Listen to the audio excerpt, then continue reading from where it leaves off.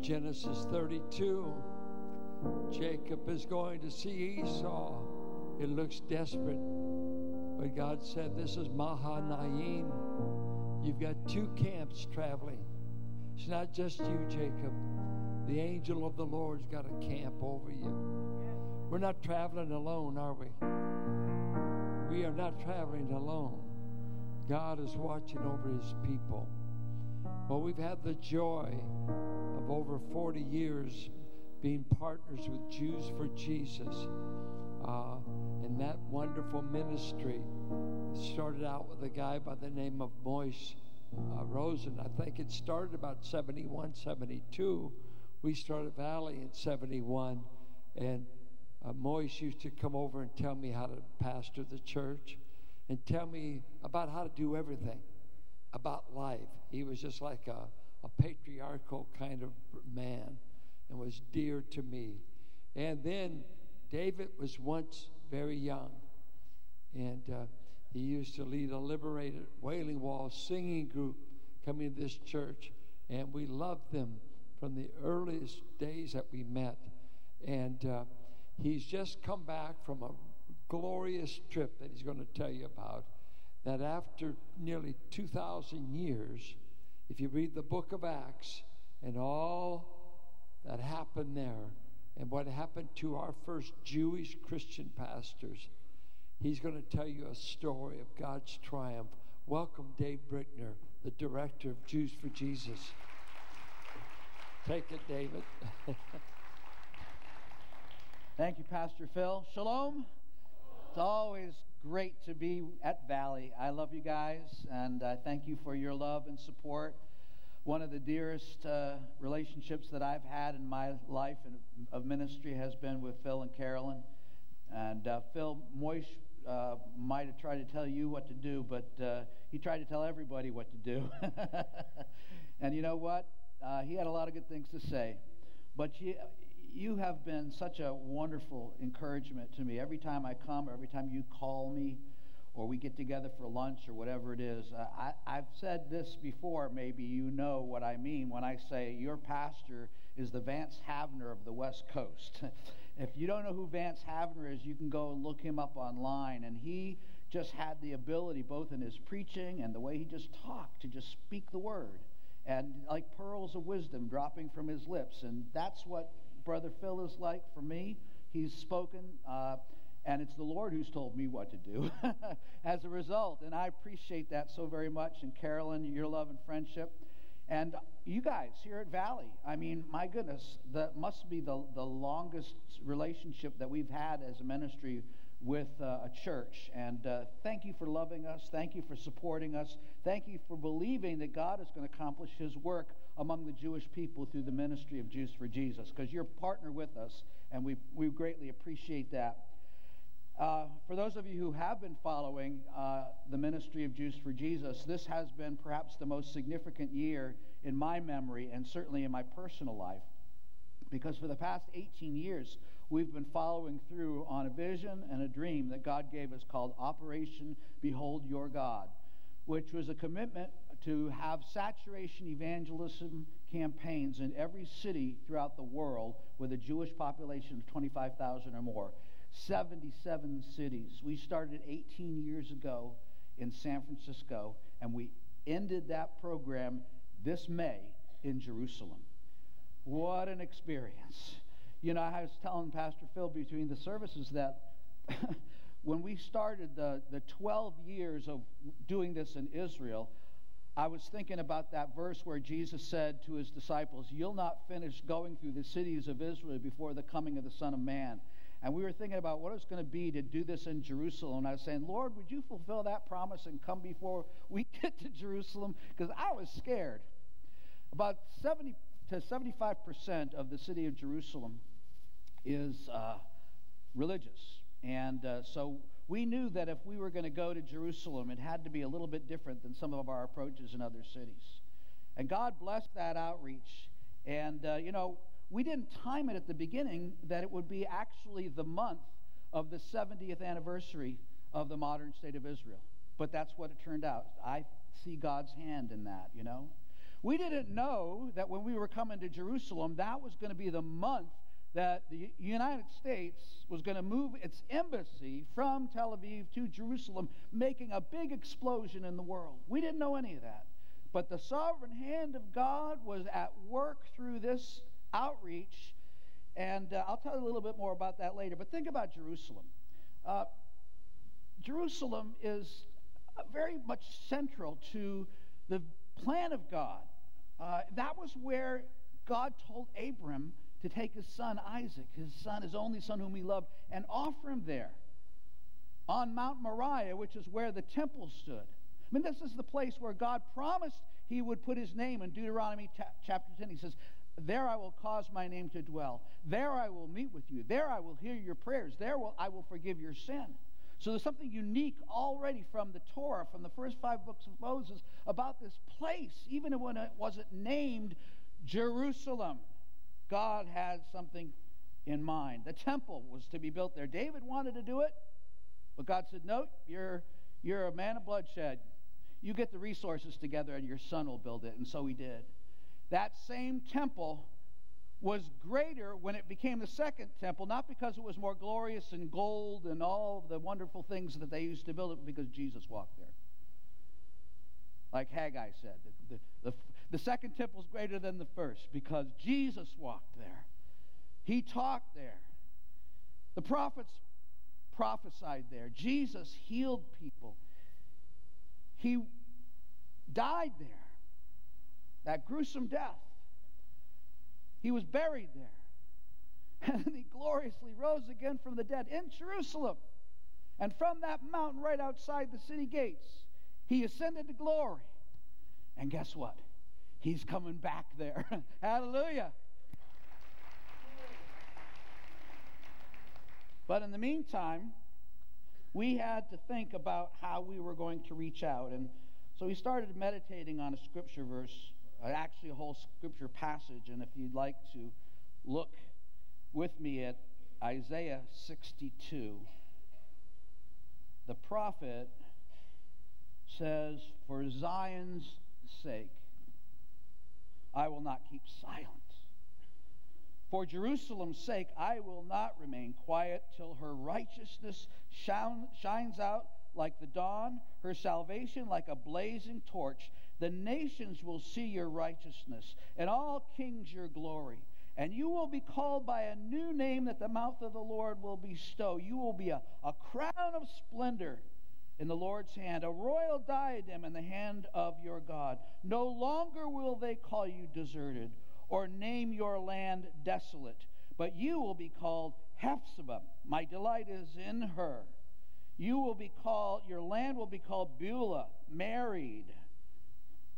For the Lord will take delight in you. The Lord will take delight in you, and your land will be married as a young man marries a maiden. So will your sons marry you. As a bridegroom rejoices over his bride, so will your God rejoice over you. I have posted watchmen on your walls, O Jerusalem. They will never be silent, day or night. You who call on the Lord, give yourselves no rest, and give him no rest, until he establishes Jerusalem and makes her the praise of the earth. The Lord has sworn by his right hand and by his mighty arm, never again will I give your grain as food for your enemies, and never again will foreigners drink the new wine for which you have toiled.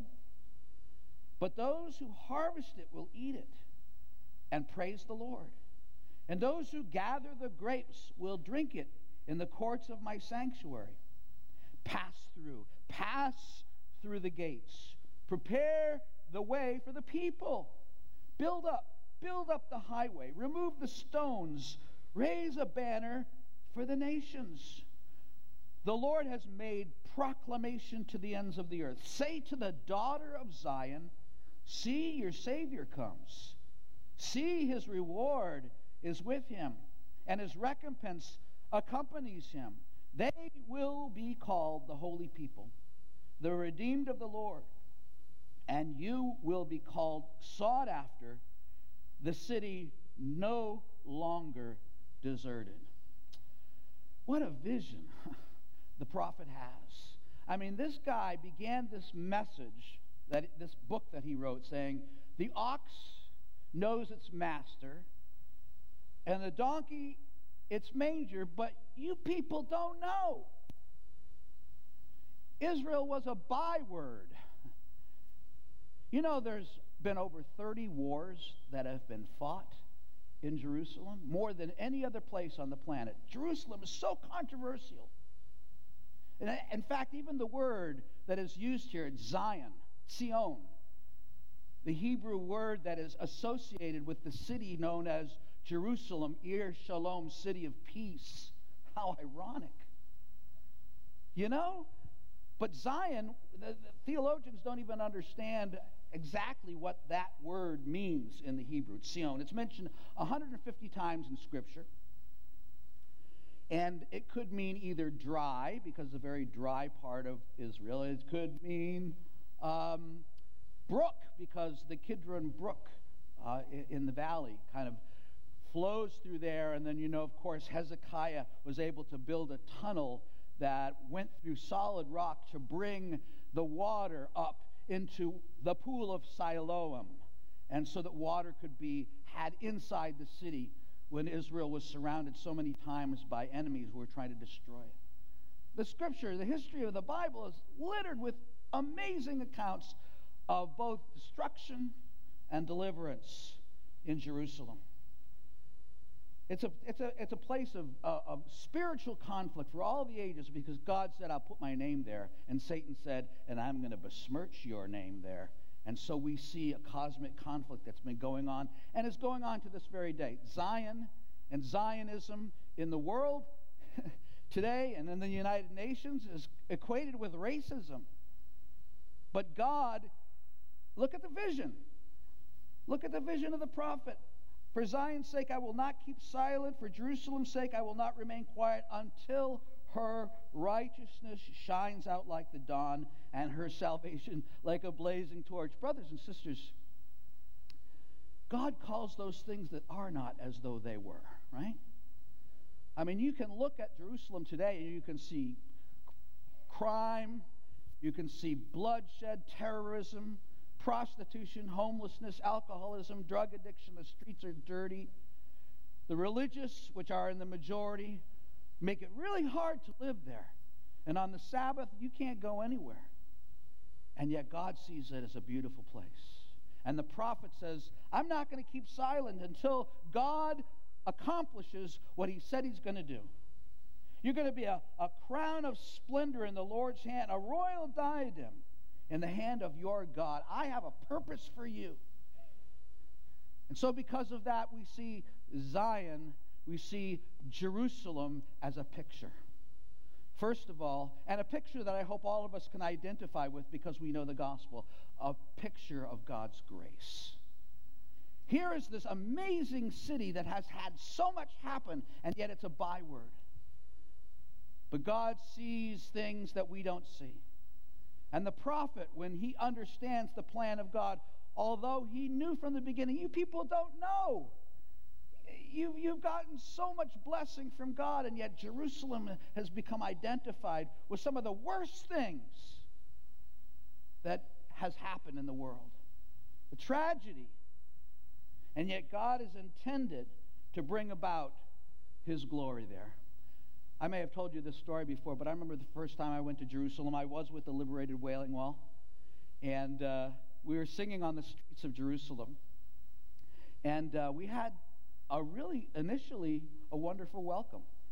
We were wearing T-shirts that said, Yehudim Laman Yeshua. Guess what that is? Jews for Jesus. So they knew who we were, but there was a bunch of them that had stopped to listen to the music, and they started clapping along, and then there was even a group off to the side doing some Israeli folk dancing, and I thought, wow, this is great. Here we are in Jerusalem, this amazing place, and we're preaching the gospel. And then out of the corner of my eye, I saw 5 yeshiva bochers. That's the young ultra-Orthodox seminary students with the black hats and the side curls, and they were walking towards us with a look of grim determination on their faces, and I knew we were in trouble. And sure enough, they got right up in front of us and started screaming and yelling, and then one of the guys reached out to grab the hand of the violinist and tried to wrench the bow out of her hand, and I thought, great, now we're going to get martyred on the streets of Jerusalem. And right at that point, up walked this giant of an Israeli guy. He was about 6'4", 250 pounds, completely bald, with a big handlebar mustache. He kind of looked like Jesse Ventura. And he gets up in their faces and he says to them, "You touch them and I'll touch you." And these guys backed off, and we were able to continue ministry, and I thought to myself, praise God. You know, the Bible says the angel of the Lord encamps around those who fear him to deliver them from harm. I just never knew he looked like Jesse Ventura. But there's a battle going on. There's a tension. There's a fight. And it's because God chose to place his name there and to demonstrate there what grace is really all about. To see what isn't necessarily visible by the human eye. And in that way, all of us are a little bit like Jerusalem, right? We've been the place of brokenness. We've been the place of failure. We've been a symbol of the things that this world cannot accomplish, but God can. Self-improvement has failed, but the grace of God can build a city that brings honor and glory to the Lord, and that's each and every one of us who name the name of Christ. And he will one day present us faultless before him, spotless as the bride of Christ. Right now, the church is under some knocks, just like Jerusalem. You know, it's interesting how the church and Israel side by side in God's economy today. One day he's going to bring us together in every way, but right now it's happening through the proclamation of the gospel. For Zion's sake, I will not keep silent. That's what we committed to in going to Jerusalem. To be like what Isaiah wanted to be. And look at it, verse 6. He then says, you know, I've posted watchmen on your walls, O Jerusalem. They will never be silent, day or night. You who call on the Lord, give yourselves no rest. And give him no rest. What an amazing thought that is. So we have to speak and we have to pray. We have to proclaim and we have to intercede. And God was, through the prophet, calling people to join him in this great vision for this great city. And he's calling us today as well to speak. It took courage to speak, more courage than I felt any of us in Jews for Jesus have ever had to. And all of us who are called by God to speak need that same courage. And then this idea of giving the Lord no rest. What does that tell us about intercession? You know, it reminds me of that parable that Jesus told about the unrighteous judge who the woman went to repeatedly, and finally he gave her justice. Well, how much more so shall your heavenly Father respond? And God calls us to give the Lord no rest until he fulfills his promises. And so we went to Jerusalem in the courage of that commitment, that this is God's intention, this is God's plan, this is, even though it's contested ground, even though blood flows in the city from terrorism, even though the religious would much rather see us dead than alive, we're going to go and we're going to proclaim the gospel. And I want to tell you something. The Lord met us. And the Lord will meet you too. If you're here and you're feeling broken, you're feeling like a byword, the promise of God is you're going to be righteous through the Messiah. And it is an amazing picture of the Messiah coming and bringing salvation here in this passage as well. You see that? The Lord has made proclamation to the ends of the earth. Verse 11, say to the daughter of Zion, see, your salvation comes, your Savior comes, Yeshua. That's the name of Jesus right there in that verse. Whoever told you that Jesus wasn't in the Old Testament? He's all throughout. His name is right here. And He is the means by which Jerusalem, by which any of us can receive the grace of God. He's the only hope for the world. He's the only hope for Jerusalem. So we have to go and we have to speak in His name. And that's what we did. You know, there's an interesting parallel passage to verse 11, and that's in Zechariah 9:9, and it kind of gives us the sense of how salvation comes to us. In Zechariah 9:9, we see the first coming of Messiah. Rejoice greatly, O daughter of Zion, just like verse 11 here. Rejoice greatly, O daughter of Jerusalem. Behold, your king is coming to you. He is just and having salvation, lowly and riding on a donkey, a colt, the foal of a donkey. And so we know that promise was fulfilled. On the day of the triumphal entry, that was the scriptures tell us, the New Testament tells us, this was the fulfillment of that promise that was made in Zechariah. And Isaiah, with the same power of the Holy Spirit, with the same confidence concerning the future of this place that is the center of spiritual conflict for all the ages, he says, look, your salvation comes to you. But notice the difference between Zechariah 9 and Isaiah 62:11. Your Savior comes, His reward is with Him, and His recompense accompanies Him. Judgment. He's coming again as judge. He came as Savior, and the Savior comes to judge. People say, well, I don't like to talk about judgment. I'll tell you what. People want justice, but they don't want judgment, right? You can't have justice without God's judgment. And we see God's judgment all over the world today, and we see it in Jerusalem. We also believe that it is a sign of the grace of God. Each one of us, God has judged sin in our lives and then provided the solution in the Savior who has come on the colt, a foal of a donkey. And now He's coming again, and we need to look forward to that. We need to look for His hand. We need to not give Him rest until He accomplishes His word. And that's why we went to Jerusalem. And take a look at this team, if you will, of Jews for Jesus staff and volunteers in Jerusalem. There's a picture. One of the pastors came to me, a local pastor in Jerusalem. He says, this is the first time since the book of Acts there have been so many Jews on the streets of Jerusalem talking about Jesus. What? I didn't think about it that way until he said it, and I thought, it's probably right. I can't think of any other time in history when this was a kind of thing that was going on. And most of the staff, our staff, but there's volunteers. We had people from, about 11 different congregations and 8 different ministries who joined with us. And so it was a wonderful symbol of unity. In fact, let's show a little video about what the Lord did through this effort. I'm Dan Serrett, and I'm the Israel Director of Jews for Jesus. We've mapped out Israel. We've noticed that there are 12 different geographic regions, and this is by far the most exciting outreach that we've employed here in Israel. We're here in Jerusalem with the university and yeshiva team. Brought tons of cases of bottled water and hand them out. Been able to talk to a lot of people. What's happening here is an event that we've called Art Never Stops, and it's a kind of jam, painting and sculpting. It's really fun to get a group of people together and see how people really bond and build connections.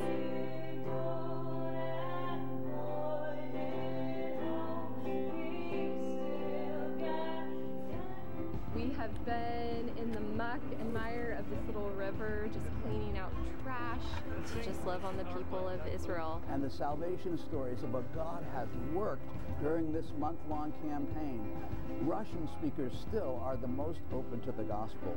We're going to take you in and see a house we've been working on. It's a woman who's working as a prostitute, and as part of our team to reach out to the homeless, drug addicted, and prostitutes, we're just fixing up her home to share the love of Christ. We're reaching out to Orthodox women, and we're reaching into a community that for many years and in many ways has been unreached with the gospel. What does Mashiach do then? If we all sin, we need help. Mashiach, you're praying for it, is the same one that Christians are praying for him for return. How could we really impact a larger percent of the population? So we began to pray together and toss around ideas and do some design thinking. A bunch of guys teams and girls teams are competing. Never would have thought it'd happen this fast. Selling some of our handmade items and then talk about who we are and things like that. Looking for opportunities to engage the community. We're hoping to see these kinds of stories of change all across the city.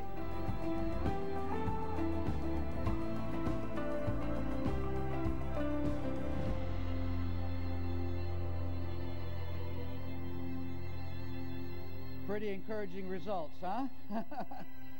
Hallelujah. And now, for the very first time, Jews for Jesus has a branch in Jerusalem. It's about time, huh? Hallelujah. And for those of you who've been following our ministry, you know that that doesn't look like a normal Jews for Jesus street witnessing campaign. And so as we prayed, remember I told you, we were scared. And we knew that if we had just gone in with our regular T-shirts and tracts, it'd be shut down. It'd be the shortest campaign in the history of Jews for Jesus. But God gave us insight into how to minister. The 3 pillars of our ministry that I can't take the time now to unfold, but the go and tell. That's the proclamation of the gospel. And especially among the Russian Jews, this was something that we saw tremendous, powerful work in Jerusalem. The majority of the first-time decisions were Russian speakers. Go and tell. That's don't keep silent. But also come and see. Invite people to various things where they might feel comfortable, and then they'll hear the gospel as they see a community of Jewish people who also love the Lord, who love Jesus. And many, many came to our art shows, our sports events, the other things, and they heard the gospel, most of them for the very first time. And then the love and serve, the 3rd pillar, where we did what God has been saying to do, to love the Lord your God and to love your neighbor as yourself. And through that demonstration of the gospel, people's hearts were opened. We had different teams. We had a university team. We had what's called Haredi men and Haredi ladies, the ultra-Orthodox, the largest unreached people group in among the Jews. And they were writing in their newspapers, these people are coming into our community. Nobody's ever done that before. These people are brazen. Well, we were not brazen. We were nervous. And yet God gave us entree and gave us contacts. And we actually met. I used to not believe this was possible. But there are still people who have come to faith in Jesus and have not yet talked about it. I was sitting in the home of the former Hasidic leader of a particular sect with his wife in the middle of the Mea Shearim, which is an Orthodox community. White beard, black hat. Yeah, I believe in Jesus. Wow. Have you told anybody yet? No. So now you know how to minister to this guy. And pray that many of, like Shimon, will actually be willing to stand up and to be counted for Christ, because he believes in his heart, but he hasn't spoken publicly about his faith. All kinds of opportunities that God is at work. We had a ministry to Russian speakers, as I said, and then something we call DAF, which is drugs, alcohol, prostitution, and homelessness. It's an amazing experience to see that we had such favor even among the people who run the city of Jerusalem, that our people were invited into the rehab centers and the halfway houses.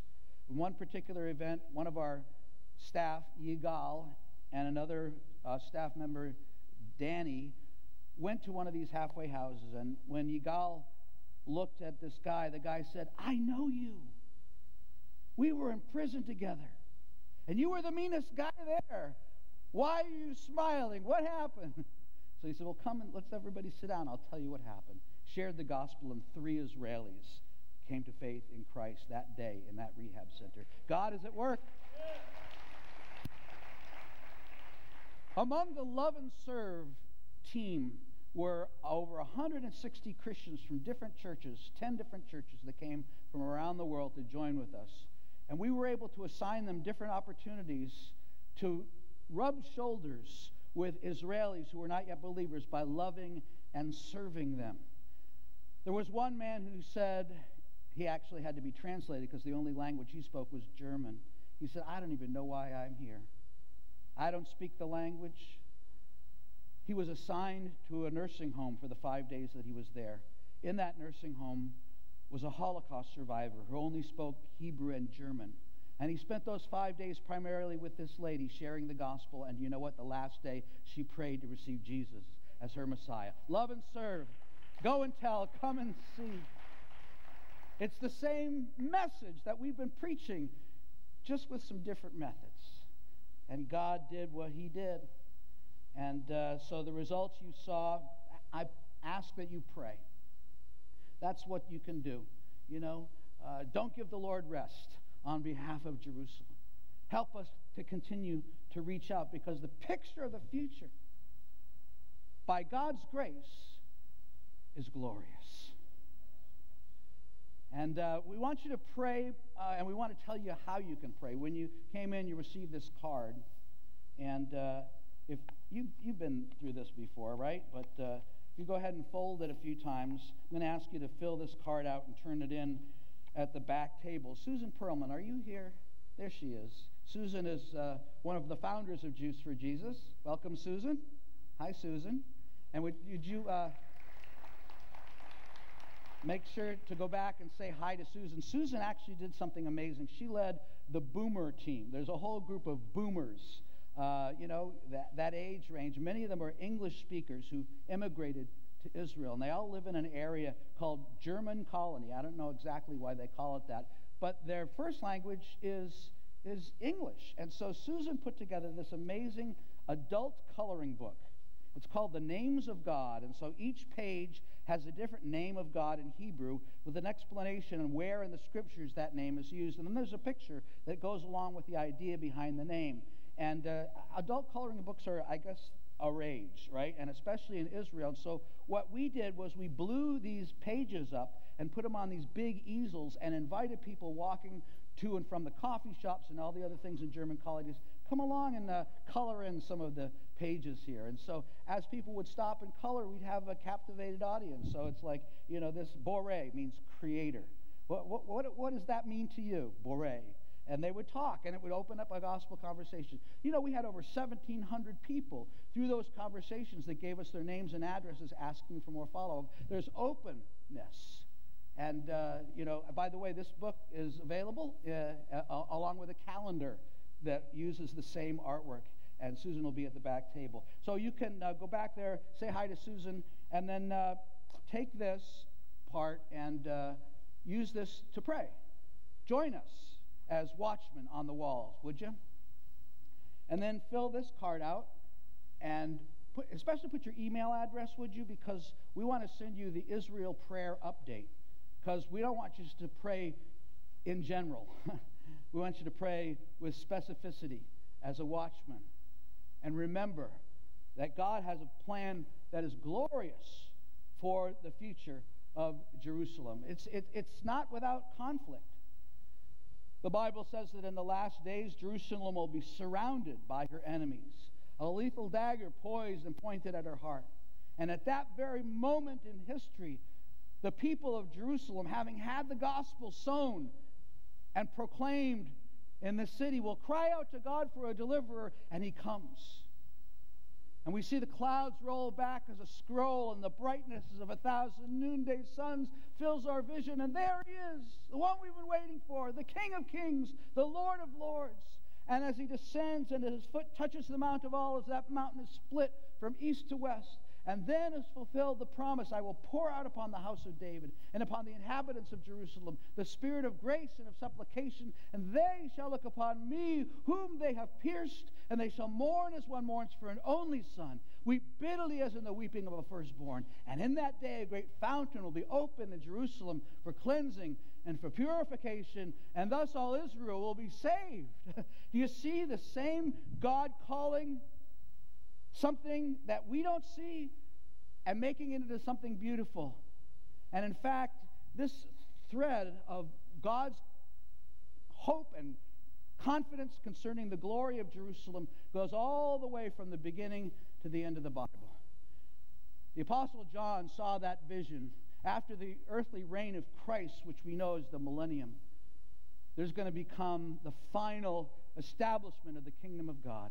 And in the book of Revelation, John sees Jerusalem coming down. Let's put that passage up on the screen. And I saw the holy city, the new Jerusalem, coming down out of heaven from God, prepared as a bride adorned for her husband. And you know one of the beautiful things about, as John goes on to describe this city four square, this amazing spatial construct of the glory of God descending, he says, and on her gates are the names of the 12 tribes of Israel, and on her foundation stones are the names of the apostles. And so you see in that beautiful construction, God demonstrating that in Jesus we are one new man in the new Jerusalem, Israel, the church, the people of God. What a glorious future. What a wonderful story. And we are part of that story if we do not keep silent. If we do not give the Lord rest until he does what he said. And whatever you're here wondering about what God is going to do in Jerusalem, can he certainly do it in your life and mine? We can believe that because God is the same yesterday, today, and forever. Let's pray. Almighty God, we thank you that you are the same and that your love for your people, your love for Jerusalem is emblematic of your love for the world. And as Jerusalem is and will be fully a recipient of your grace through the Savior who has come and is coming again, we pray that you would give us the confidence to believe that, not only for ourselves, but for our families, our loved ones, our friends, our neighbors. Lord, we invite you to accomplish what you have said you will. We want to give you no rest until you do what you said you would do in the earth, in our lives, in our families. And we believe with a fresh touch of faith, because your word is true, that these things will be accomplished. In Jesus' name, amen. Amen. And David threw out in the first service a challenge of going to Jerusalem next year and invited those among us that would like to join them as they campaign further in Jerusalem. And anybody here interested in that? Would you like to go to Jerusalem as witnesses and join them? But we'll be talking about that. Let's stand and we'll pray. Our Father, we thank you for the challenge of Isaiah 62, that you're not done with Jerusalem, nor with the Jewish people.